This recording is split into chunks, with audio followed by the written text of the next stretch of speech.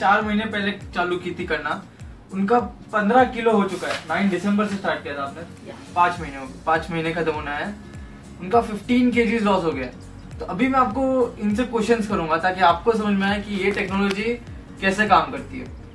और बता दो कि इनकी हेल्थ बहुत खराब थी, ठीक है? आप ही बताओ क्या आपके साथ पहले होता था? Means I had a breathing problem and I couldn't walk much. Means थोड़ा चलो तो सांस फूलती है and I was basically nearer to asthma stage only, I had to take a pump and all that, but doctor used to tell me you have a dust allergy. So वो सोच के हाँ चलो ठीक है, लेकिन वन स्टेयरकेस चढ़ो सांस फूलना शुरू। इतना अगर आपके साथ हो रहा है तो आपको डस्ट एलर्जी नहीं है। ऐसे सांस फूलना शुरू, फिर पसीने, फिर कहीं पे भी जाओ फिर दिल नहीं लगता है, थोड़ा चलो थकान लगती है, चलो बाबा घर जाके वापस सो जाओ। But now I am energy जरा भी नहीं थी, बिल्कुल भी नहीं, बिल्कुल भी नहीं, थकान सबसे पहले। और आपने क्या क्या ट्राई किया था इससे पहले? I gone to gym, yoga भी किया, पर्सनल ट्रेनर भी रखे, लेकिन डाइट भी किया, लेकिन सब आधा अधूरा, कुछ मजा नहीं आ रही थी। फिर गिव अप के चलो ऐसे ही रहना है। तो आपको क्यों लगता है क्यों काम नहीं किया फिर? मीन्स थोड़ा टाइम करो, then that is not a permanent solution. बाकी आपको नॉर्मल लाइफ में तो आना ही है ना, जो भी है वो। चलो जिम गए, फिर 1 महीना गए एकदम जोश वोश में, चलो जिम जाना है, ये करना है, फिर वापस आ गए कि 1 महीना नहीं गए तो अगेन यू आर ब्लोटिंग, पूरा बढ़ जाता है। बिकॉज खाना पीना तो वही रहता है, कुछ उसमें तो कुछ नहीं, उसमें भी डाइट करो तो वीकनेस आती है, लॉट मेनी प्रॉब्लम्स होते हैं। और ये कंटिन्यूस व्हेन फैमिली के साथ सब रहते हो तो इतना कंटिन्यूस नहीं होता है, कभी कभी नहीं जा सकते, कभी कुछ कोई बीमार हो गया तो बहुत सारे गैप्स होते हैं, तो it's not actually advisable to continue. It is only for gents who doesn't have house work at all. So that is it. और जब भी आपने चेंजेस चालू किए, मुझे स्टार्टिंग से जर्नी बताओ, एवरी वीक आपकी जर्नी कैसे जा रही थी? फर्स्ट थिंग तो यू नो जो जूसेस का बोले तो आई सेड चलो इतना किया तो एक नया कुछ ट्राई करते हैं।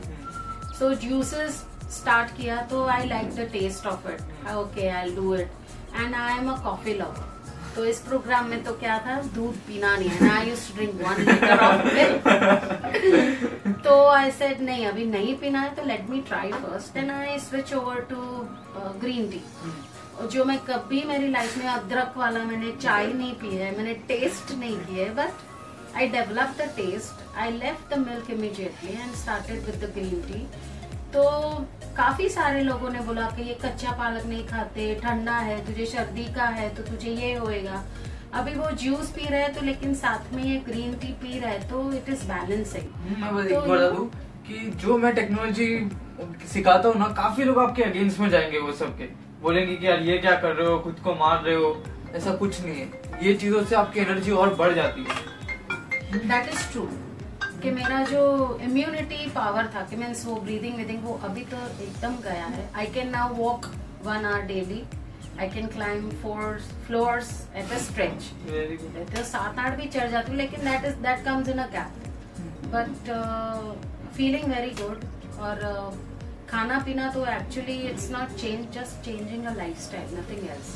So in fact it is switch over to healthy life, so it is feeling much better. अभी आप बाहर का खाना देखते हो जो आप पहले खाते थे, तो आपको कैसी फीलिंग आती है?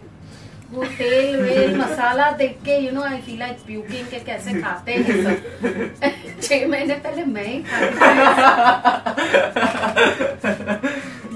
मैं आपको बताता हूँ क्या होता है ना, अगर आपको अभी जो खाना पसंद है तो इसका ये मतलब नहीं है कि आप छोड़ दोगे उसको, तो नहीं, एसिडिटी आपकी बॉडी में इतनी है कि वो उसको बार बार बुला रही है।